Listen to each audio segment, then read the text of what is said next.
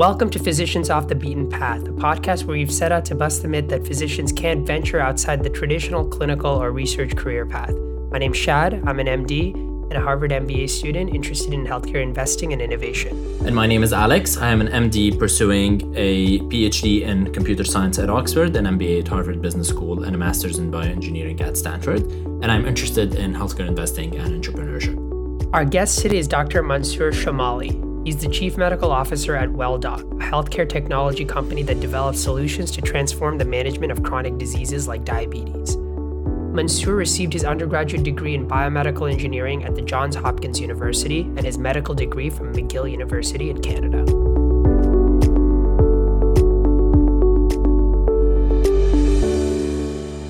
Mansoor, thanks for joining us and welcome to the show. Thank you, Alex. Very happy to be with you both.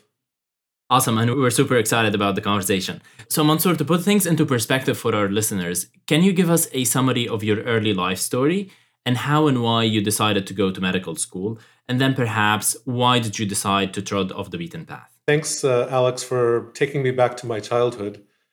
Well, I have to say, no one studied medicine in my family. My father, I think, wished he could be a doctor because he loved biology and he loved helping people, but he didn't have that opportunity.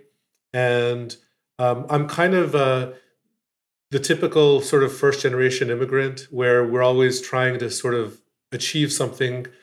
And so I think I had that instilled in me, that mindset of, hey, do well in school, pursue your ambitions.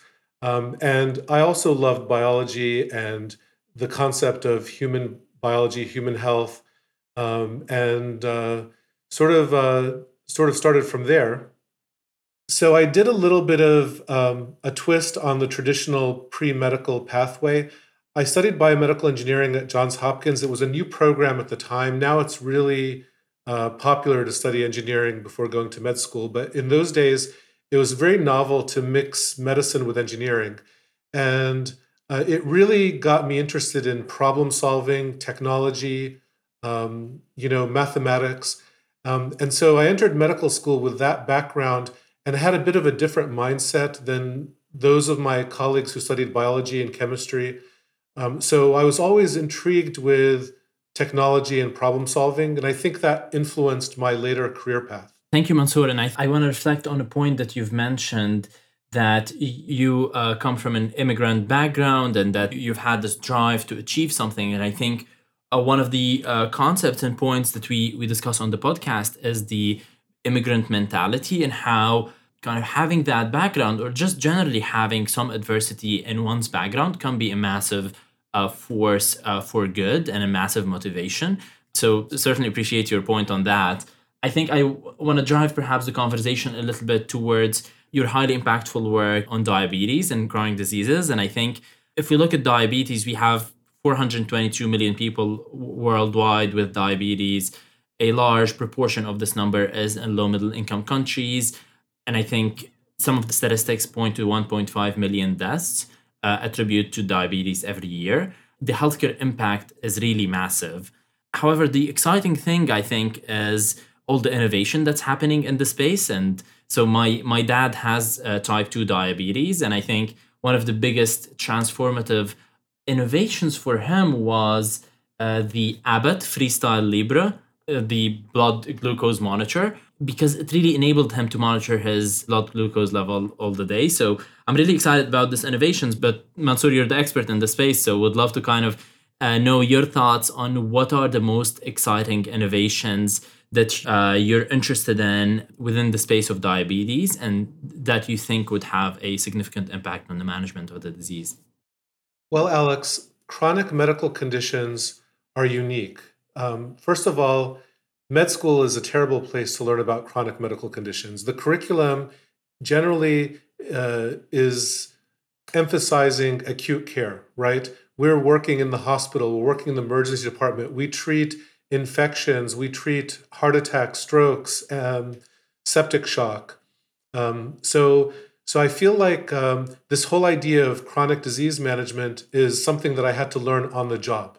It's not something that I really learned in medical school. I have to say, being involved in medical school curriculum, they're making progress because they're creating educational settings where students can actually see patients longitudinally. It's really difficult, but I think they're trying hard.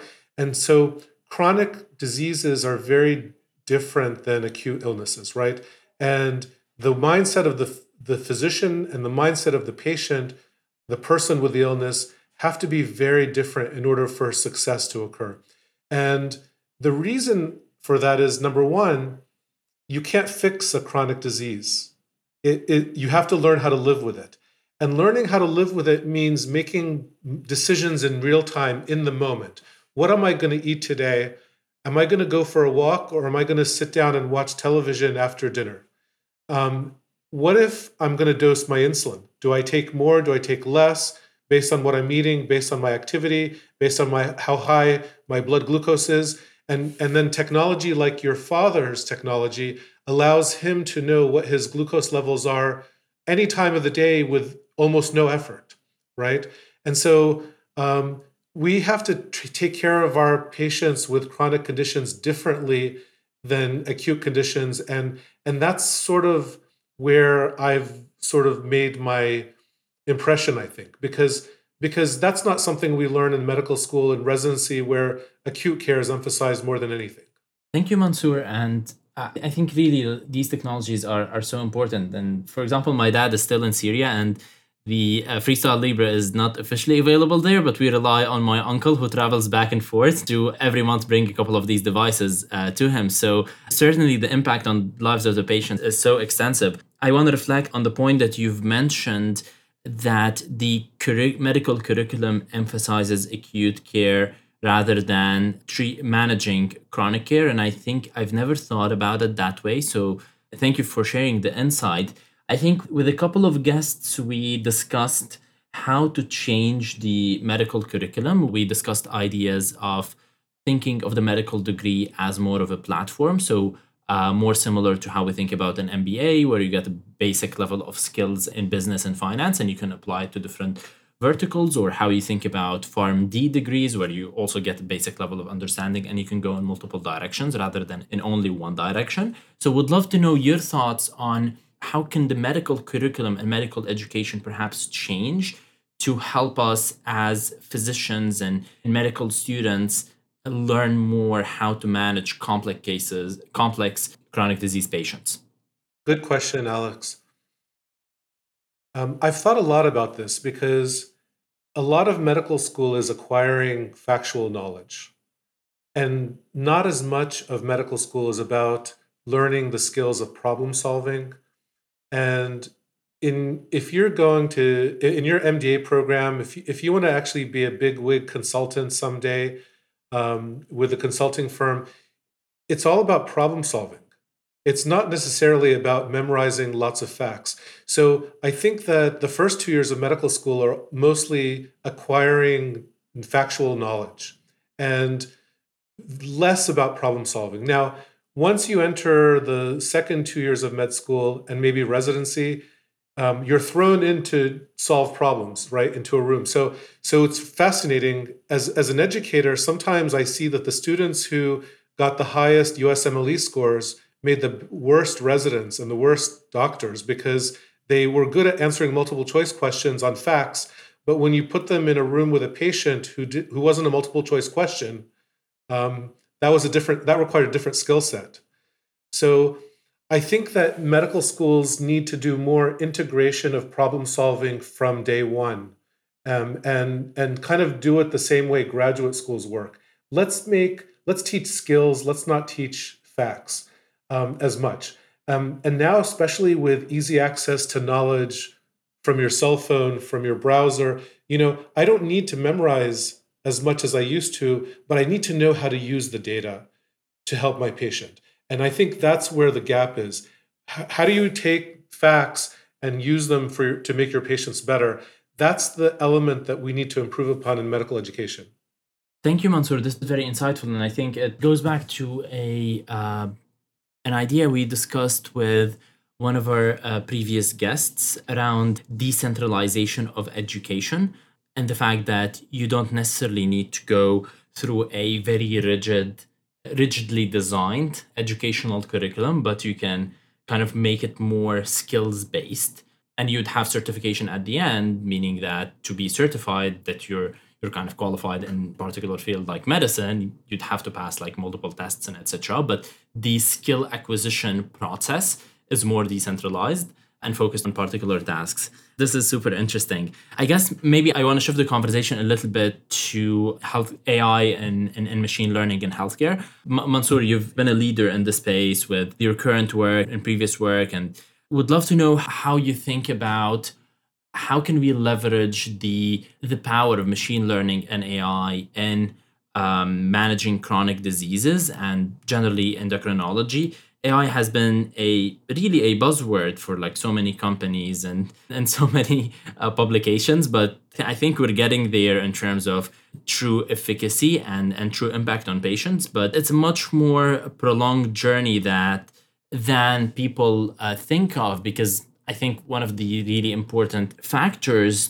to leverage AI is to understand how we can integrate it into the workflow so that it gives outputs and recommendations that are really meaningful to the physician and physicians would act on. So would love to know how you think about the implementation of AI within your space. Well, I view two consumers of AI. There's the patient consumer, and there's the healthcare professional consumer. And one of the reasons why it has to be both ways is that my patients can't be with me all the time. As I told you before, people aren't cured of diabetes. They have to live well with diabetes by doing the right things. So if I'm seeing a patient every 3 months, for most of the time, he or she is on his or her own, right? So we could actually capture the rules of behavior in the moment into a digital tool that patients can carry on their cell phone, and it can coach them 24/7 when they're not with me, right? And so, and the reason is patients now, like your dad, have access to data that's very rich. If you have a glucose value every minute, and you do the math, you're talking about tens of thousands of glucose values a week.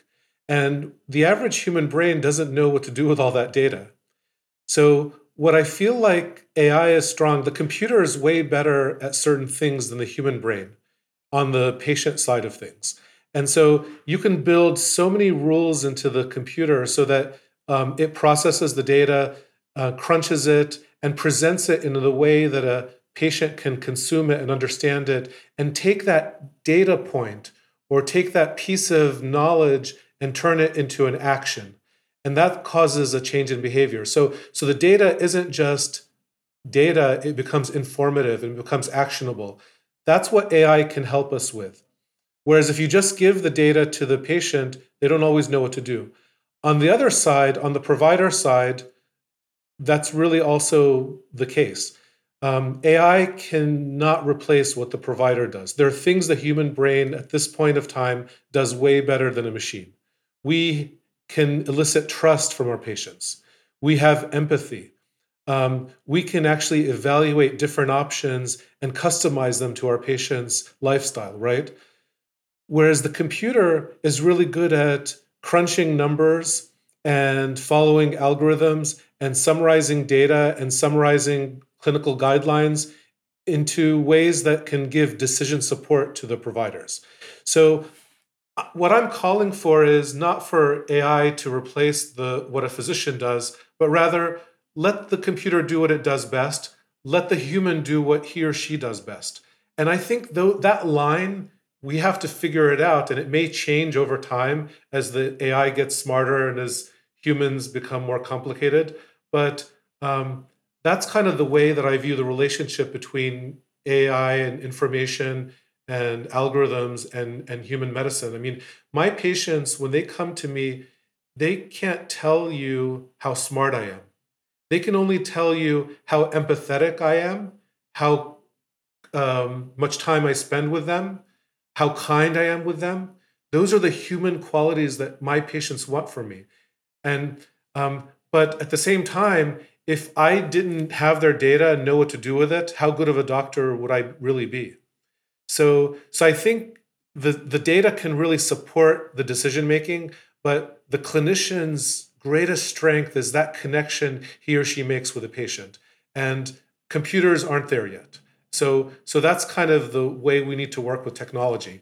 The problem with how we've implemented technology in the last decade with the electronic health record is that we've made the physicians work differently to support the EMR or the EHR, rather than having the technology support the clinician. And that's really turned a lot of my colleagues in medicine off from technology.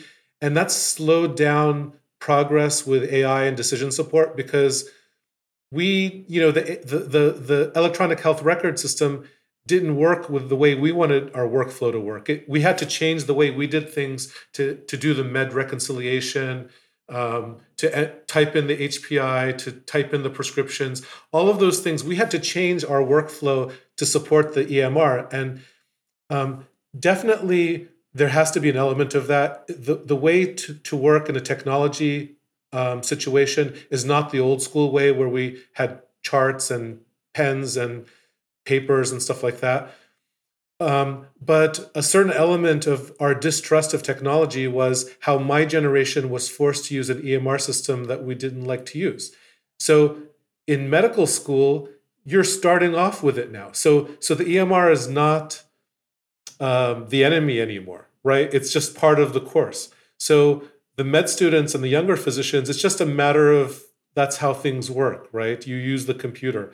So I feel like that generation of doctor is going to be more receptive of technology than my generation. I certainly agree with that, Mansoor. And I think we've spoken to a lot of folks in the space, and everyone says that as the generational shift happens and across healthcare providers, we will see much more adoption of tech because the younger generation is more digitally native. And I see there is some sort of friction that happens always when you add technologies to workflow of physicians. And we really, to reach the potential of tech, we really need to minimize that friction as much as possible.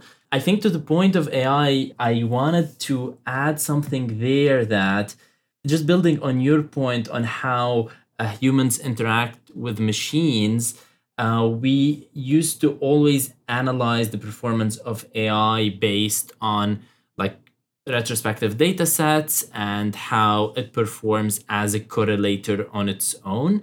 But if you implement it in the clinic, the correlator would be the human and the AI at the same time. So you would need to test their performance as a single correlator. Yeah. So Alex, imagine that famous experiment where IBM Watson had to play the chess champion of the world. And the question is, who's going to win the match? Is it going to be IBM Watson, or is it going to be, who was it, Kasparov? Yeah. And that's the wrong question. The right question might be, what if you give IBM Watson as a teammate, as your teammate, not as your opponent, right? What can you achieve then? And I feel like you've hit the nail on the head. It's not the machine versus the doctor, right? And who can take care of the patient better. It's what can we achieve when you optimize the relationship between the technology and the human.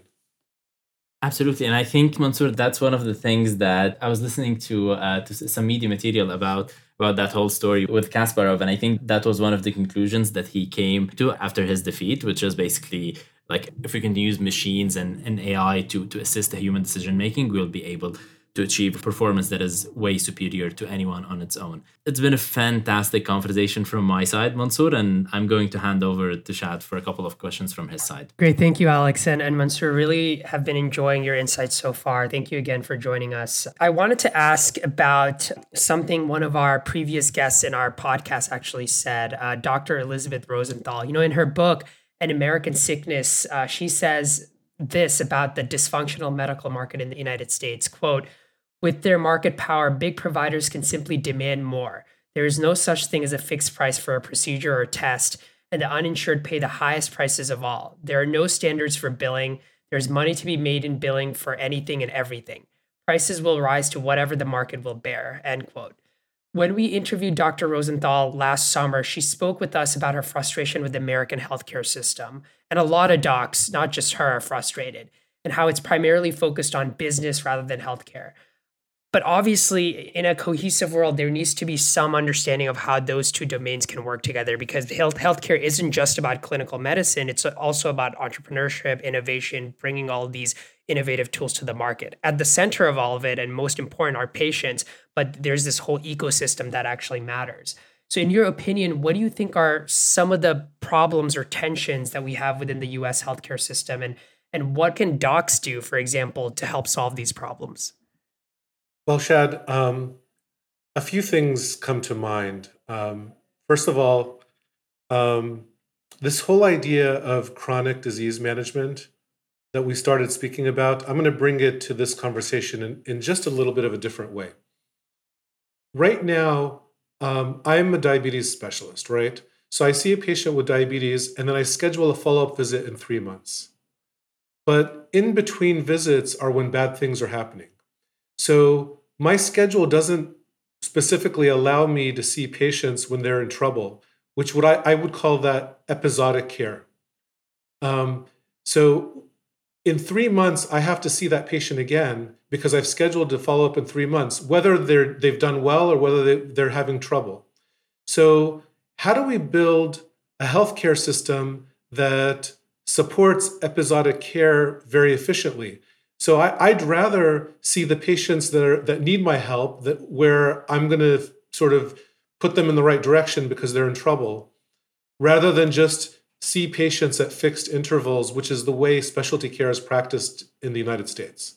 So in my practice, I've built into my schedule emergency slots because I know that my patients decompensate in between visits. If they call my secretary and say, I need to see him, and she looks at my schedule and says, sorry, you can't see him until 6 months from now, that's no good. That's not being a doctor. That's not being an effective healthcare professional.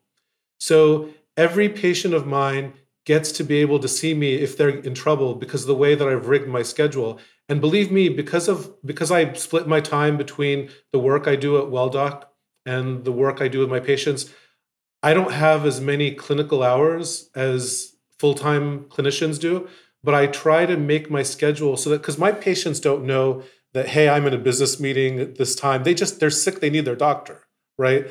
So having the healthcare system respond to episodic care efficiently is a problem because we're sort of burdened with our administrative responsibilities and our schedules are full and they're packed. Imagine a 2x2 square where you've got like quality of care on one axis and how hard it is to deliver that care on the other axis. And you want to be in that square where healthcare delivery is easy and healthcare quality is maximized. That's the square to be in. Imagine the square where healthcare delivery is easy, but outcomes are not very good. That's kind of what I call the hamster wheel, right? We're just like running along, seeing our patients, whether they need to be seen or not, writing a note in the chart, generating a bill, charging the patient for the visit, right? So that's the problem with fee-for-service model, right? You're seeing the patient and you're charging for seeing the patient, whether they need to be seen or not, whether you do a good job for them or not. So those are some of the problems that I see in healthcare. Can we optimize that 2x2 square? Can we be in that corner where outcomes are great and physician burden is lowest? I think we can if we leverage technology appropriately. And that technology for scheduling, for monitoring. So imagine my patients have that, let's say a patient of mine has a CGM device like your dad, Alex. Imagine that there's an algorithm on the device that says, if this pattern is detected, you don't wait for your next routine appointment, you see the doctor sooner. And you rig that into the scheduling system, right? So those urgent spots are filled in. I feel like the technology is there. We just have to put the pieces together to build a better system. No, Monsieur, that's really helpful insight. And I think your sort of laying out of your philosophy of how you think about patient care, the whole patient centeredness is incredibly important. It's something that we get taught nowadays in medical school, but I understand that it wasn't always the case where the focus was that drastically on patients, at least from what I've heard from my older colleagues. I think the notion is you want to meet the patient according to their needs and not have them meet you according to your needs. And sometimes that's not intuitive, especially when you're incredibly busy as a physician.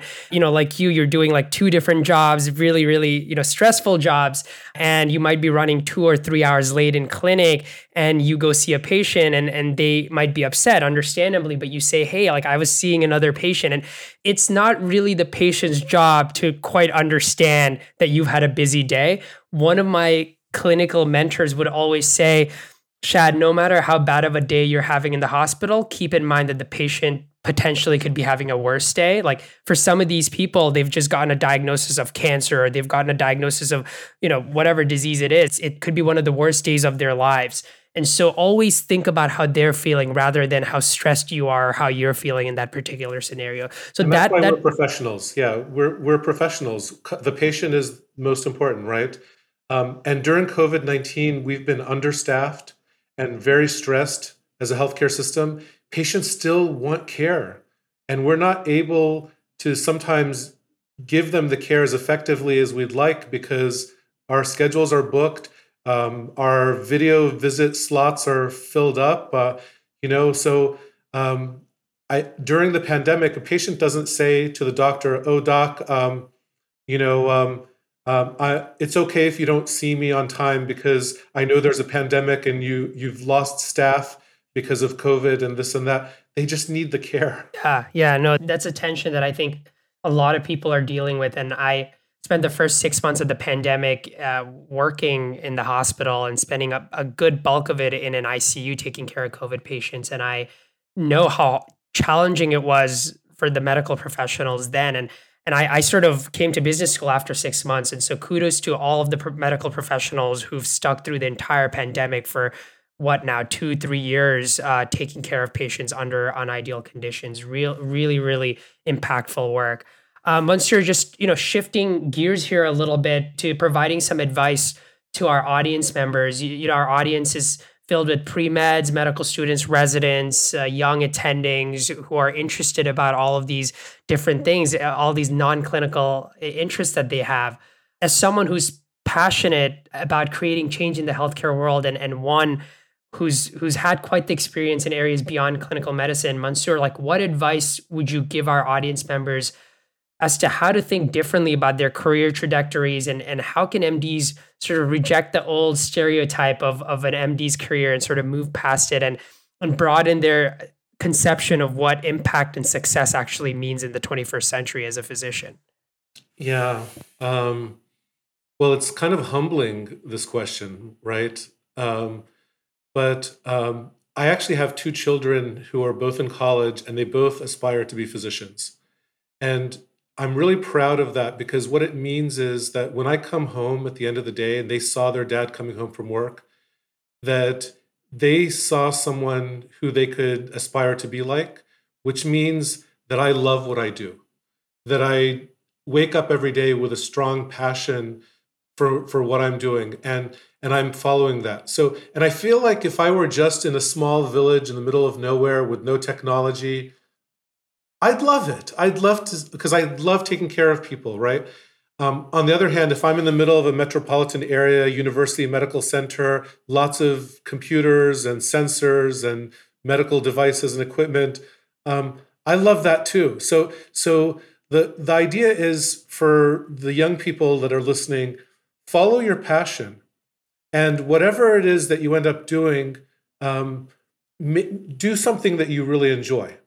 And don't worry too much about the specifics of what that is. It's not necessarily what specialty. See, when I was in med school, people would ask me something like, hey, what kind of doctor do you want to be? And I thought they meant, do you want to be a urologist or a gastroenterologist? No, do you want to be an academician or do you want to go into practice? Those were two categories at the time. You could be a professor of medicine, teaching, doing research, taking care of patients, being the so-called triple threat, or you could just have your practice somewhere in an office and take care of people, right? But as you know now, Shad, there's other options, right? So in my case, I serve as chief medical officer for a health tech company, and you might think, well, gee, what does being a doctor have anything to do with being a CMO at a health tech company? Well, I can't do the things that I do at work if I didn't know how to take care of people who are sick. Because at the end of the day, our devices, our technology, our pharmaceuticals, they need to help people who are sick get better. So the best way to make bad technology is to have people in charge who don't know what they're doing, right? Who don't really have any pragmatic experience in the clinical world. So my clinical hat and my clinical job inform my chief medical officer position very directly. And I know that my colleagues who go into industry, who stop practicing medicine, they lament that and they tell me, I wish I were still in the clinic because I'm quite honestly not as relevant as I used to be. I can't figure things out. I've lost touch with sort of the practice of medicine out there. And they need to rely on others who have clinical experience to sort of help guide the company's progress.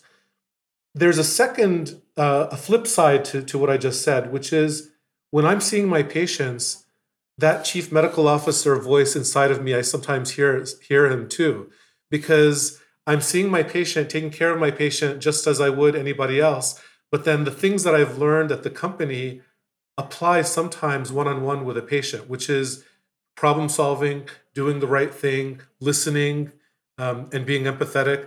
We actually have a lot of similarities, the doctor part of me and the chief medical officer part of me. So what does that say to your listeners? It is whatever job you do, make it an authentic part of your life. Make every aspect of your life inform the other aspect of your life so that you're happy and you're excited to bring those skills to life, no matter whether it's a day at the office or a day in the clinic.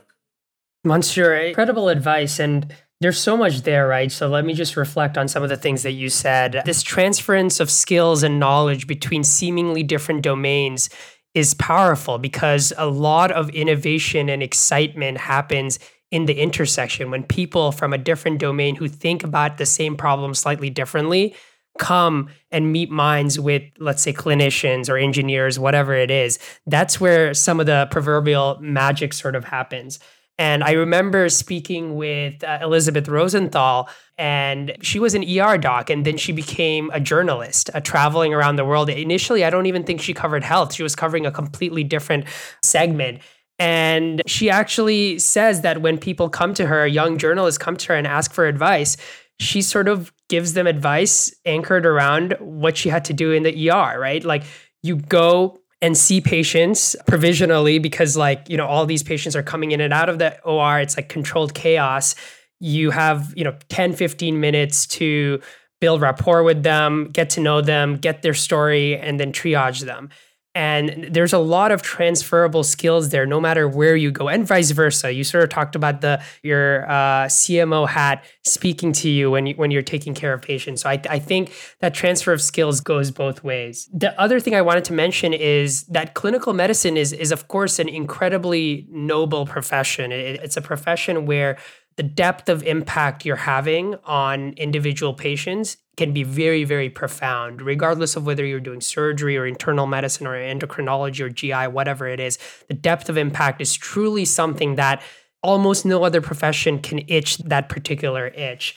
But I think in general, it's a good thing. We certainly need a lot of doctors to practice clinical medicine, but I think in general, it's a good thing when docs are in positions in industry because you want, like you said, you want people who are patient-focused, who have a line of sight to the patients, making decisions at the corporate level or making decisions at pairs or in venture capital companies, because that patient-centeredness is something that I think we as clinicians take with us no matter where we go.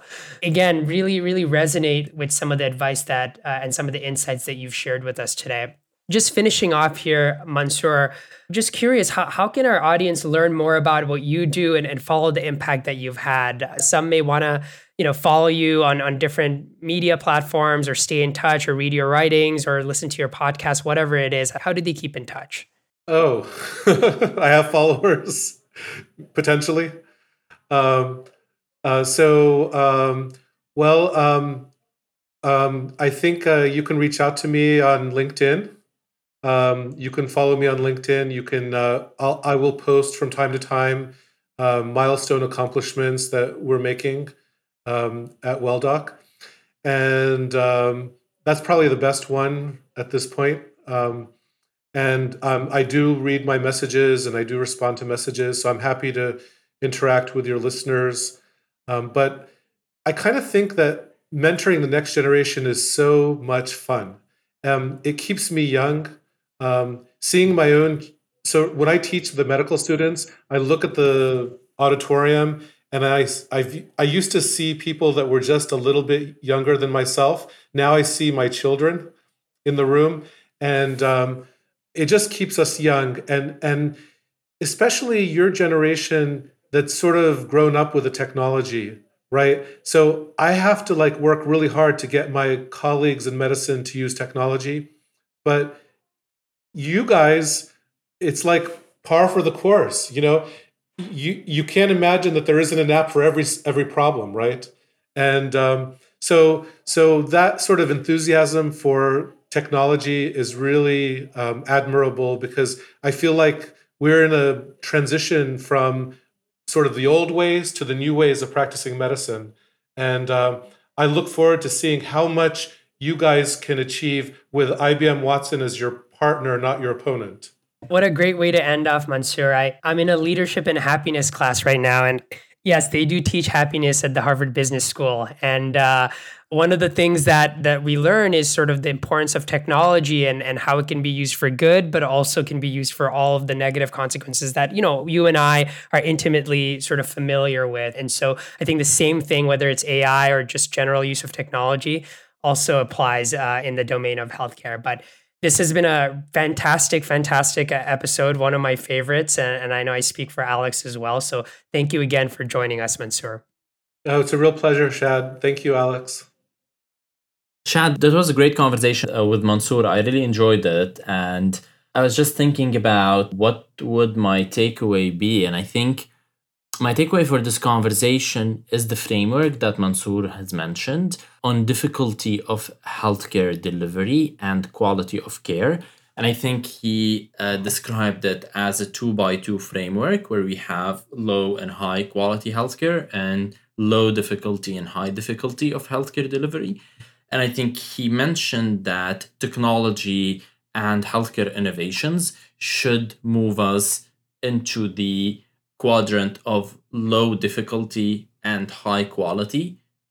And I think we can get there, but it requires really thinking about the proper integration of technology within healthcare, because again, Mansoor touched on the example of how electronic medical records were integrated improperly, and that introduced a lot of burdens on physicians, as I'm sure you've seen also during your residency. But over to you. Yeah, I think that's a great takeaway, Alex. And there are so many takeaways from this episode, but one thing that I thought was interesting was when Mansoor mentioned that medical school doesn't really teach us much about chronic disease management, but more focuses on acute care management. And the generalizable point from that, which I think is insightful, is medical school is not going to teach you every aspect of, it certainly doesn't teach you every aspect of healthcare. And it won't even teach you every aspect of what it means to be a good physician or a good clinician. Certainly that's why residency is there. But more deeply than that, I think you as an individual in medical school or pre-med, whatever it is, have to figure out what you want to get out of your career in medicine, clinical or otherwise, and then be very introspective about your time in medical school and figure out what skills are you learning, what knowledge are you hitting, and what exactly is missing, and be very active about going out and filling in those gaps, whether that means in the form of mentors or supplementary education or just, extra research projects that you need to do. So I think the generalizable point from what Mansoor said was that, education in all of its forms and iterations is not going to be sort of handed to you, even if you're in a structured environment like a medical school. And there needs to be some active participation involved there to sort of hone in your interests. So I'll stop it there. This was a great episode, Alex. I would say join us next episode for more conversations with amazing physicians who have ventured off the beaten path. And remember to follow us on social media, on Facebook, Instagram, and Twitter at POTBP Podcast, and to catch our latest podcast on Spotify, Apple Podcasts, Google Podcasts, and Amazon Music. To get in touch with us, you can always email us at physiciansoffthebeatenpath@gmail.com or visit our website at potbppodcast.com. Take care.